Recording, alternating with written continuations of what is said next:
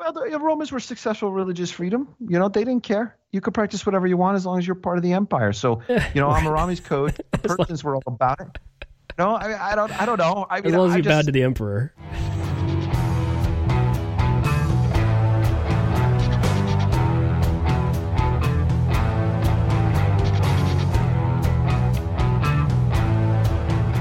This is Crossing Phase, the podcast featuring a Christian and a Muslim talking religion and politics. Your co-hosts for this adventure are me, Matt Hawkins, a once policy director for the Southern Baptist Convention, and my friend John Pinna, former director of government and international relations for the American Islamic Congress. Show notes, bios, and all our social media links are available at crossingphase.com. Hopefully you're listening to us on one of the following channels: Apple Podcasts, Google Podcasts, Overcast, iHeartRadio, Spotify, or TuneIn. If you like the show or want to challenge and critique the show, we encourage you to leave a review in any of those spots. You can also listen at crossingphase.com at any time. Special guest today that we're going to get to. We're going to talk a little bit about religious freedom, prayer in schools, including the U.S. and Japan. And I think we'll even mix some Afghanistan insights into this conversation. John Pinna, my co-host, as always, you saw an article recently that had to do with school prayer and a research article about U.S. and Japan, kind of a comparative lesson. What sparked your interest in this subject matter? I mean, first of all, I love Japan. Let's just start with everything that is Japan. That's wonderful, right? So I have not been. I need to go sometime. I would love to. It's, I always toy with retiring in Japan. Nice. So that because I love the food, I love the culture, I love the whole idea, the super trains. A lot of people are Sun Tzu guys. I'm not a Sun Tzu guy. I'm a Five Rings guy, which is their version of the art of war. It's about the samurai guy, the swordsman who always comes up with rules of conduct. And then the origins of their culture is Bushido. This warrior culture, the idea of the shogunate. So I think there's very close parallels between Afghans and the Japanese. That's what sparked this, is that one is there's this idea of, I'm always about contextualization. So I'm not so much on the school prayer component of this, but the idea, there's a sentence here that says, this study particularly addresses the role cultural differences play in unequal interpretations of religious freedom within different national backgrounds. Using a comparative case study analysis, which I'm not sure I'm smart enough to know what that is. I argue you're just throwing around big words, John. Yeah. Well, I like saying asynchronous. I'm not bound by time and space, but I'm not really sure what that means.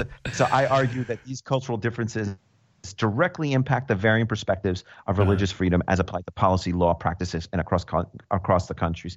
I've always said that history, as a history major, it allows me to put people and situations into context. The fight that I have in religious freedom is that the West thinks that they invented religious freedom and then walks into a country that has thousands of years of experience of history, and then says, you guys don't practice religious freedom. And then when they find out they do, like in Japan or Afghanistan, they say, well, those are informal systems. Right. So what they do is they make them subordinate to this larger whole.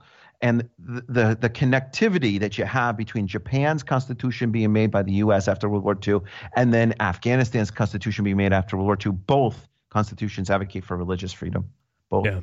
And so Article 1 says about Islamic State. Article 2 says that they're going to respect and protect religions. Article 7 talks about the protections of the adherence to the UDHR, the Universal Declaration of Human Rights. Yeah. Japan has a very similar constitution, but both are collective cultures. Both have a strong tie to an honor code that is thousands of years old. Yeah. And so this, I'm more on the macro level, looking at this from a growth industry, this idea of contextualization and religious freedom, and breaking that barrier where the West thinks that they split the atom with inventing religious freedom, which is just not true.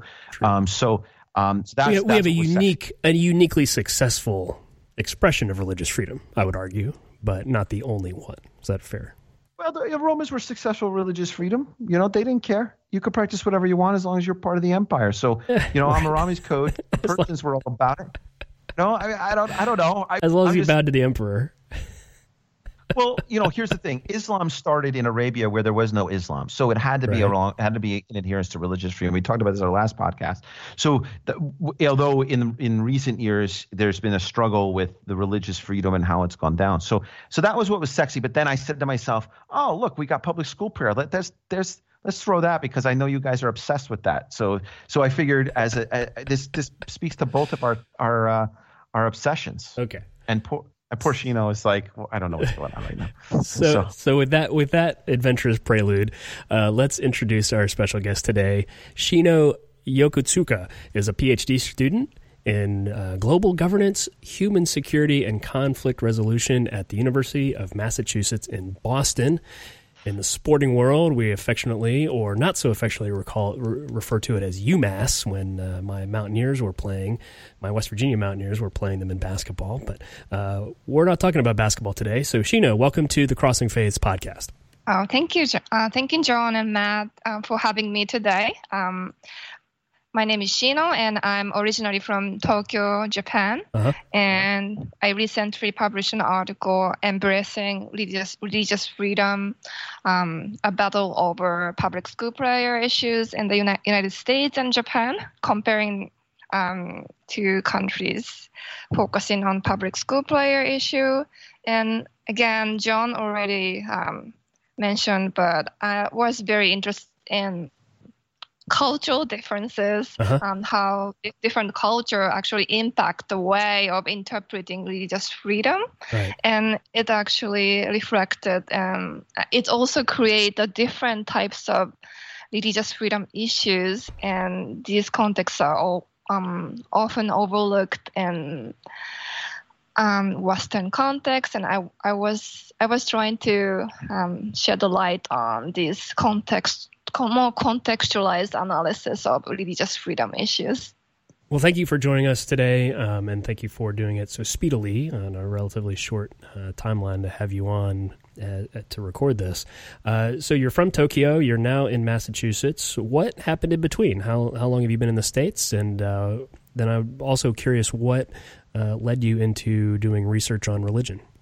I'm in the United States since 2011 to study refugee issues at the beginning, but I switched my interest to study more about religious freedom, maybe because of my personal background as a Christian minority back in my country.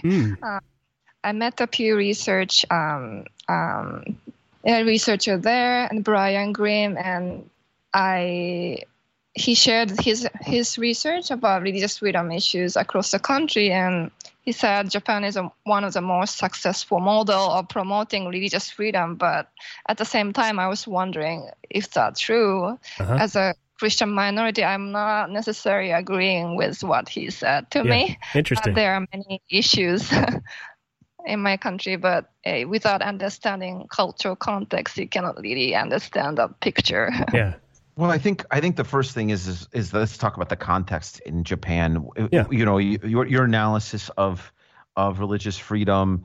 It's, I think, on just from the comment you made. How would you characterize religious freedom from a Western perspective, looking into Japan, and then from as a Japanese citizen looking outward? Where do you see that comparison? Let's dig a little. I think let's unpack that a little bit. So in Japan, people are supposed to accept the universal, collectivist idea to be Japanese, and we have to accept. We are not allowed to be different from each other. Yeah, we have homogeneous culture, and assuming that everyone accepts the same race and religion and same kind of political ideology. So it's very difficult to be different from other people, which really contradicts with individual-centered idea of religious freedom. Yeah. So I think that reflects, what a lot of Westerners think about not only Japan, but other Asian, other Eastern contexts and countries. The more I get to learn about Asian nations and countries and people groups, especially thinking about China and India in particular, that we just talked about recently on an episode, there actually is, in some contexts, a lot more diversity below the surface than appears. Is there a level of more diversity in Japan than maybe meets the eye ordinarily, or is it more of a homogeneous culture in a truer sense? We maintain the homogeneous culture, but it's not really reflect the reality right now. Uh-huh. In 1980s, when Japan economically developed, we needed some labor force, and we accepted so many labor immigrants from Muslim majority countries, including Pakistan and Bangladesh. Uh-huh. And today, our birth rate is significantly declining, and we needed another labor force to engage in elderly care. So we made an economic agreement with Indonesian government, and so many Indonesian people is coming to Japan. So it is becoming more diverse compared to the past, but we still have maintain very homogeneous identity. For instance, in 1986, Prime Minister Nakasone made a speech at the parliament saying that Japan is a homogeneous country and no minority groups exist, and therefore no racial or minority discrimination. But in reality, it does not really reflect that we have a lot of diversity within. Yeah. Interesting. Do you see those kind of assertions in Japan paralleling the rise of other nationalist identity movements across the globe? Yes, that's the point. The school player is often used as a nationalist agenda of the Japanese government today. Okay. After the Cold War, many nations become more neo-nationalistic and implementing many nationalistic education system. I think Japan is also taking the same path. Yeah, interesting. For reference, the local religion it's Shintoism, isn't it? This is what's considered the sort of national religion of Japan, or it has the identity of the Japanese. Is that fair to say? Yeah, Shinto is an local religion and quasi-state religion. And during the Second World War, our government utilized religion Shintoism as a political tool, and it's called state Shintoism. But after the Second World War, the United States abolished this system and created a new constitution guaranteeing religious freedom for all. So there's a line in Shino's paper here, John, that reminds me of what you were saying about Rome earlier. There's a sentence under her Japan section says, quote, "In sum, Japanese people were allowed to enjoy religious freedom as long as they showed absolute obedience to the emperor in Shinto." So that's kind of your Rome style during a lot of its history. That's kind of your Rome style religious freedom, yes? Well, I mean, I would advocate that in America we're struggling with that same thing. I can be Muslim as long as we let leave you guys, the Christians, in charge of everything. Right. So it's I'm dealing with it right now. Right. So right. No one's making you go to a church or a cathedral. No, that's not true. I will be at a service this weekend where I'm going to spend 2 hours. I don't understand what an hour of devotion is, and then and worship, and then another hour of the service. Right. Yeah. Without an intermission where there's food. I don't know what you evangelicals are doing. So John's getting acquainted with evangelicals in his community. It's just killing me. I don't. But it is voluntary and not at the order. No, it's not. Correct. It's not at the order of an emperor. It's not. So it's cultural influences, not so much the state, right? No, I'm not saying that that there weren't any flaws with the Roman Empire, but the idea of I'm mainly messing with you. I know exactly what you do, but I think that there's the idea that there's, particularly in Japan or like I said, Afghanistan, the idea that multiple ethnic, cultural, and religious groups were collaborating, interacting with each other on a regular basis is something that's not new, particularly in collective cultures. It's just you have the collective cultural component that I think is an issue, and then you do also always have a dominant entity, and that it can be manipulated in various different ways, like Shino was mentioning in Japan in World War II. How Shintoism was used to motivate people to fight for the cause. So Shino, you start your paper by basically doing the rudimentary descriptions of religious freedom constitutional frameworks from both the U.S. and Japan. I suppose I could do it myself, but I'd be very interested to hear how you describe what you found in the First Amendment of the U.S. Constitution, particularly the difference between the two clauses. So, I think Japan's constitution, literally the copy of the First Amendment, it is more detailed, but for me, it's basically the same. But this constitution also have a tension between the establishment clause and the free exercise. And in Japan, like Shinto has some exceptional status, and a lot of people say that Shinto is not a religion at all, so it's not applied to be the violation of establishment clause. And free exercise clause is really interpreted in a way to be very selfish, to bring one's religion to a public space. It's an egoism for people to demonstrate one's own individual belief at the collectivist, at the public space where we need to pay respect to collective harmony. So you describe yourself as a Christian minority in Japan. I'm curious, how do you see, and then whether you want to take it personally or through your research, kind of explain what school prayer looks like in Japan? What does that issue look like at the root level? It's actually a national anthem and worshiping the emperor's sovereignty eternally. So all public school teachers and students are required to pray this song at school in important ceremony. And this tradition was abolished after the Second World War, but it revived in 1999. And so many public school teachers are refusing to engage in this public school prayer because it is associated with their war atrocities, mistakes that Japan made during the World War II, and also sometimes it contradicts with public school teachers' religious identity or freedom of conscience, but actually there is no way to disengage in this activity, and hundreds of public school teachers are punished based on their refusal. They had a pay cut, they got fired, or they're suspended.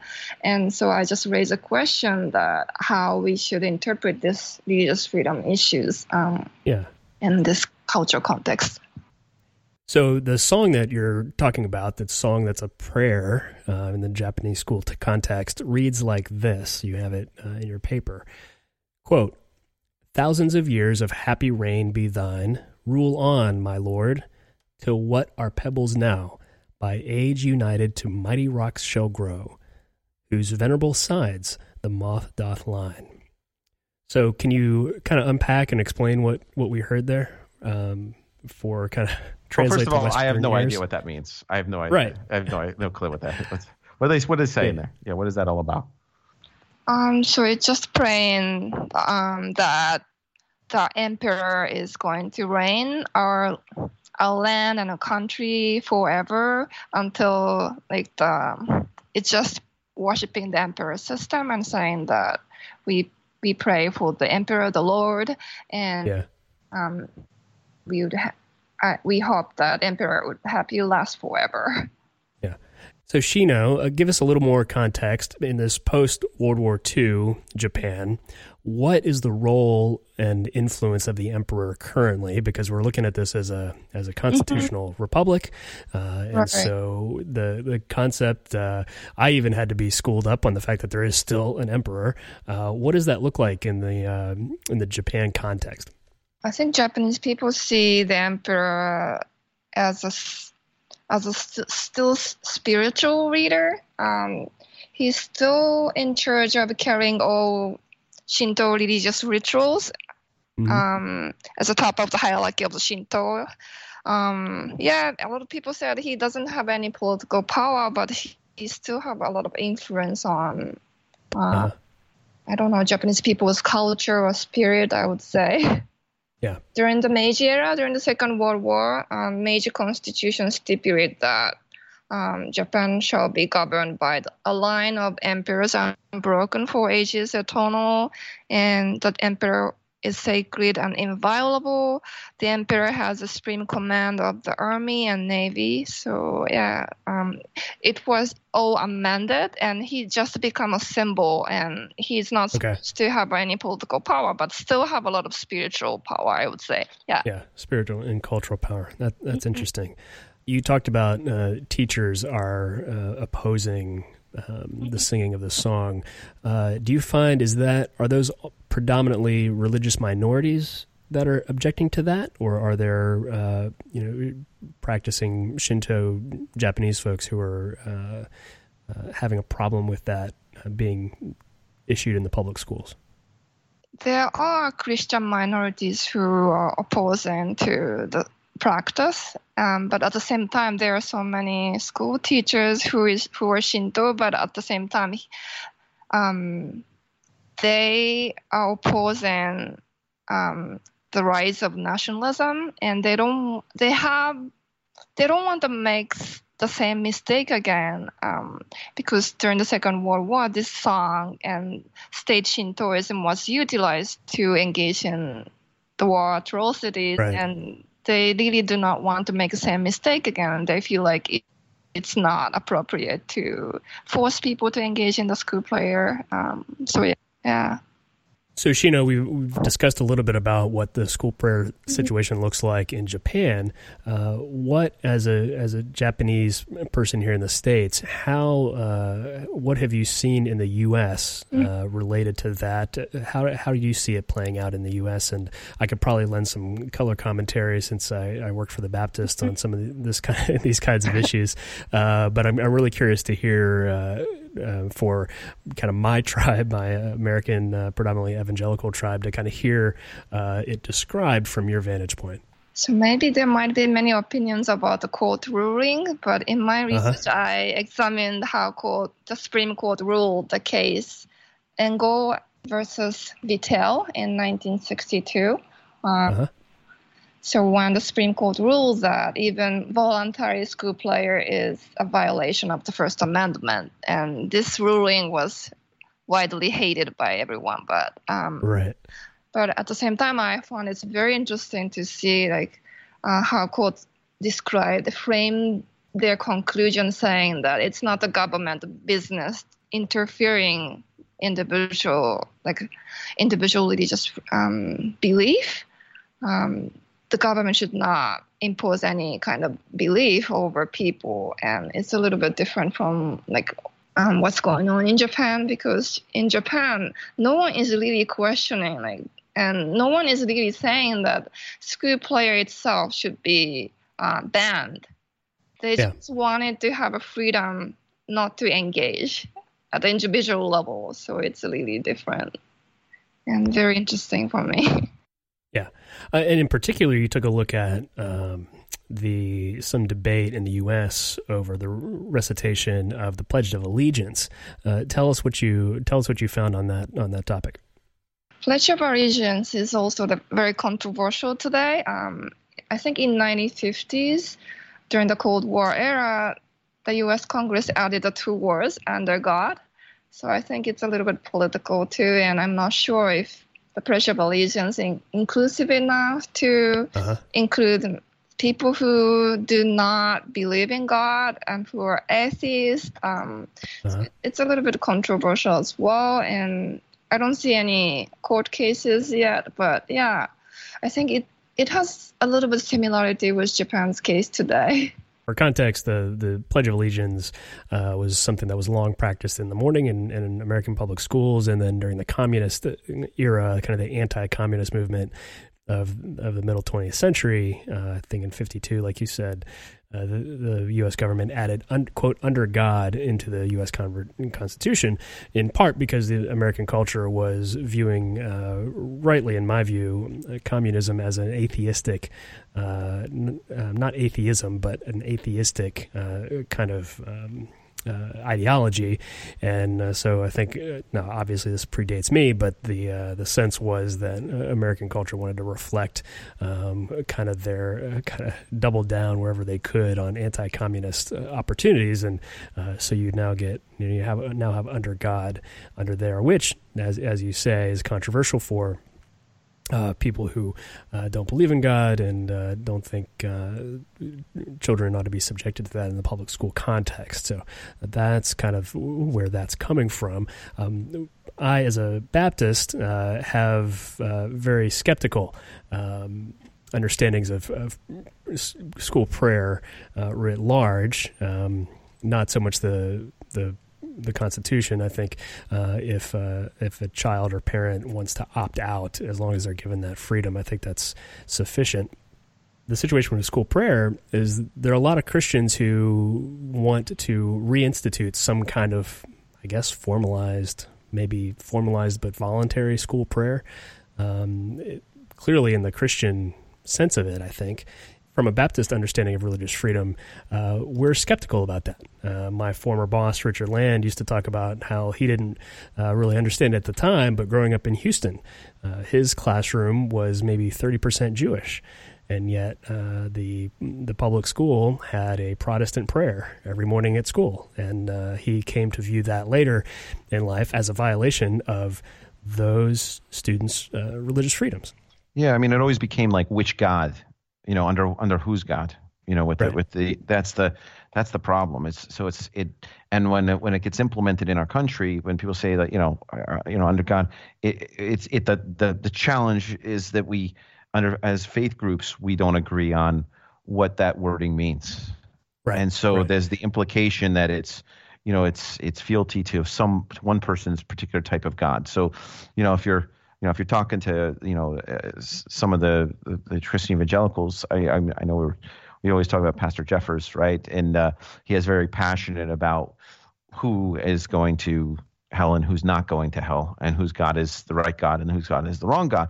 And so there's a very specific, the prayer in school is going to be a Christian prayer that is of a particular sect of Christianity, but doesn't apply to everyone else. So, and then the opt-in factor is an opt-in for a very specific sect of Christianity, or one particular tribe, and that's part of the controversy in the United States. It's like, where does that reside? That pledge reside, and to what God? I think that it's different, it's different when there's a collective culture and national religions. Like, for example, we were talking about Afghanistan a little bit earlier. I mean, the idea that it's an Islamic state, but that advocates for religious freedom and the protection of religious minorities. It acknowledges the national religion and then turns around and says, okay, here are these other faith groups that need to be respected so they can opt out at any time, which is very, very different than our American tradition. And I think that Japan is probably somewhere in the middle there. Would you agree, Shino? Yeah, I agree with you. Yeah, I think in Japan is a very interesting position, and somehow half westernized, but still maintain our own cultural tradition. The interesting thing about the under God clause is, John's right, that there's objection to exactly, which God is it? And on the one hand, there's little doubt that the people who put that in there were intending to mean the Judeo-Christian God of the Bible. The other hand is it's sufficiently vague in this. Are you saying Judeo-Christian, or are you saying Abrahamic God? Both. Okay, all right. So I just because we just slayed that dragon with Nicholson. Well, that's fine. Let's be honest. That's fine. Well, hey, look. If you want to call it the Abrahamic God, then American Muslims shouldn't have any problem with the under God clause, right? We don't, but when you start this Judeo-Christian, and then all of a sudden Judeo-Christian means evangelicals. Evangelicals. Even if I buy your Abrahamic line, I can pretty much promise you that the 1950s Americans were not thinking in that line. Don't underestimate the man in the street. Maybe the 1950s Americans were all about Islam. How do you know? Yeah. Well. My point. That was a great response. we can go toe to toe on this. We won't ask Shino to weigh in on that controversy. I will point out though that we have in America a unique situation where it's not so much constitutional, but in the Declaration of Independence we have identified, quote, their creator.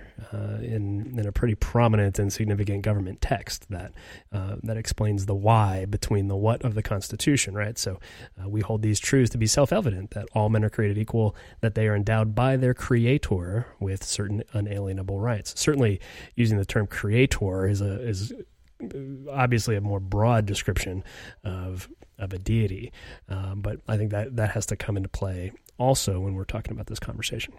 So, Shino, on the micro or macro level, when we're talking about collective cultures, collective cultures, Islamic context, and then Japan as a collective culture, where do you see the difference where it deviates from a collective culture to being a religious practice? So, the idea that you're contributing to the whole is something that is societal and cultural within Japan, but not necessarily religious. But then you get Shintoism emperor component, which is religious. Is there how would you differentiate the two, or is there, or am I mischaracterizing Japan? I think you're right. I think culture and religion is closely intertwined. It's very hard to separate it. But at the same time, there is a tradition like respect and loyalty to the authority. I think Shinto has elements of teaching people about the importance of the loyalty. And also, I don't know, Shinto has also elements of placing importance on harmonization of the society. So it's a really beautiful spiritual belief, but at the same time, for people who are deviant from the Japanese standard or cultural value, it would be very, very difficult for them to be who they are. So that is today's issue Japan needs to face. Because you could in Afghanistan you have a tribal culture and you have a tribal loyalty. You will have something like we have this thing called the Zat, the honor, and the Pashtuwani is a code, an honor code that follow. And I think that you could certainly follow the honor code, and then your religion, Islam, is separate, but it becomes commingled as time progresses. So I think that it's difficult, like you said, to separate the two, but you can have an honor code that contributes to the collective that operates independently or semi-independently of the religious belief. Would you agree or disagree? I agree. Okay. I think both. This cultural elements is both positive and negative side. So there is a very interesting school tradition or school habits for all Japanese public school students have. So we are told to clean up all classroom and bathrooms after the end of the day, school day. Right. So we learn collaborative skill, how to keep our place clean and thinking about other people's happiness and for other people to be able to live comfortably. But at the same time, Japan sometimes is too disciplined, and we have so many unreasonable rules to require everyone to follow. For instance, Japanese public school students are required to have dark black hair, and one of the female students are required to dye her hair, which is naturally brown, to black. And I think she filed a lawsuit against the Japanese government and education board recently. And it's good to be disciplined and organized and create social harmony, paying attention to others, but at the same time, there is no space for people to object to authority and to be who they are sometimes. So speaking about being who you are, you talked about being a Christian minority in Japan. So I have kind of a preface and then a question for you. The question is, can you tell us something about your experience as a Christian in Japan that would help Americans better understand that context and how Japanese Christians navigate their own culture? My preface to the question is what American Christians don't often think about, unless we kind of are forced to. Christianity was born into a collective culture, or certainly more collective than the current Western world is. And so I want to kind of underscore that as a preface, nevertheless, wondering how the life of Christians, Japanese Christians, look in Japan. Sure. Yeah, Japanese Christian actually doing pretty well, accepting also Shinto practice as well. I'm a Christian, but at the same time, I unconsciously engage in practice of Shinto in my everyday life. So I don't know. But for me, I saw some Muslim students in my public school, and I found so many. I became very empathetic to them because in Japanese school system, everyone is supposed to wear the same school uniform, and through school lunch system, everyone has to eat what they are served. There is no consideration for religious differences, and I mean, people do not understand why they cannot eat specific food, or people cannot follow the order to wear a school uniform. I think it would be very difficult for especially Muslim immigrants coming to Japan today, because it excludes people and people do not understand. Really? So there's no even what we would call in the States accommodation for clothing and food in the public school system? No, not at all. Even for Japanese people, again, like I talked about the female student example who are forced to dye her naturally brown hair to black. So it's very absurd, but sometimes very unreasonable. Right. And yeah, I think we have never had, we really never had faced this kind of issues, how to accommodate diversity. So it will become significant bigger issue that Japan needs to face, and Japanese people need to seriously think about how to deal with it. You mentioned Shinto being a regular part of your practice, of your regular life, even while being a Christian. Can you tell us a little bit just what that looks like, if you feel comfortable? Sure.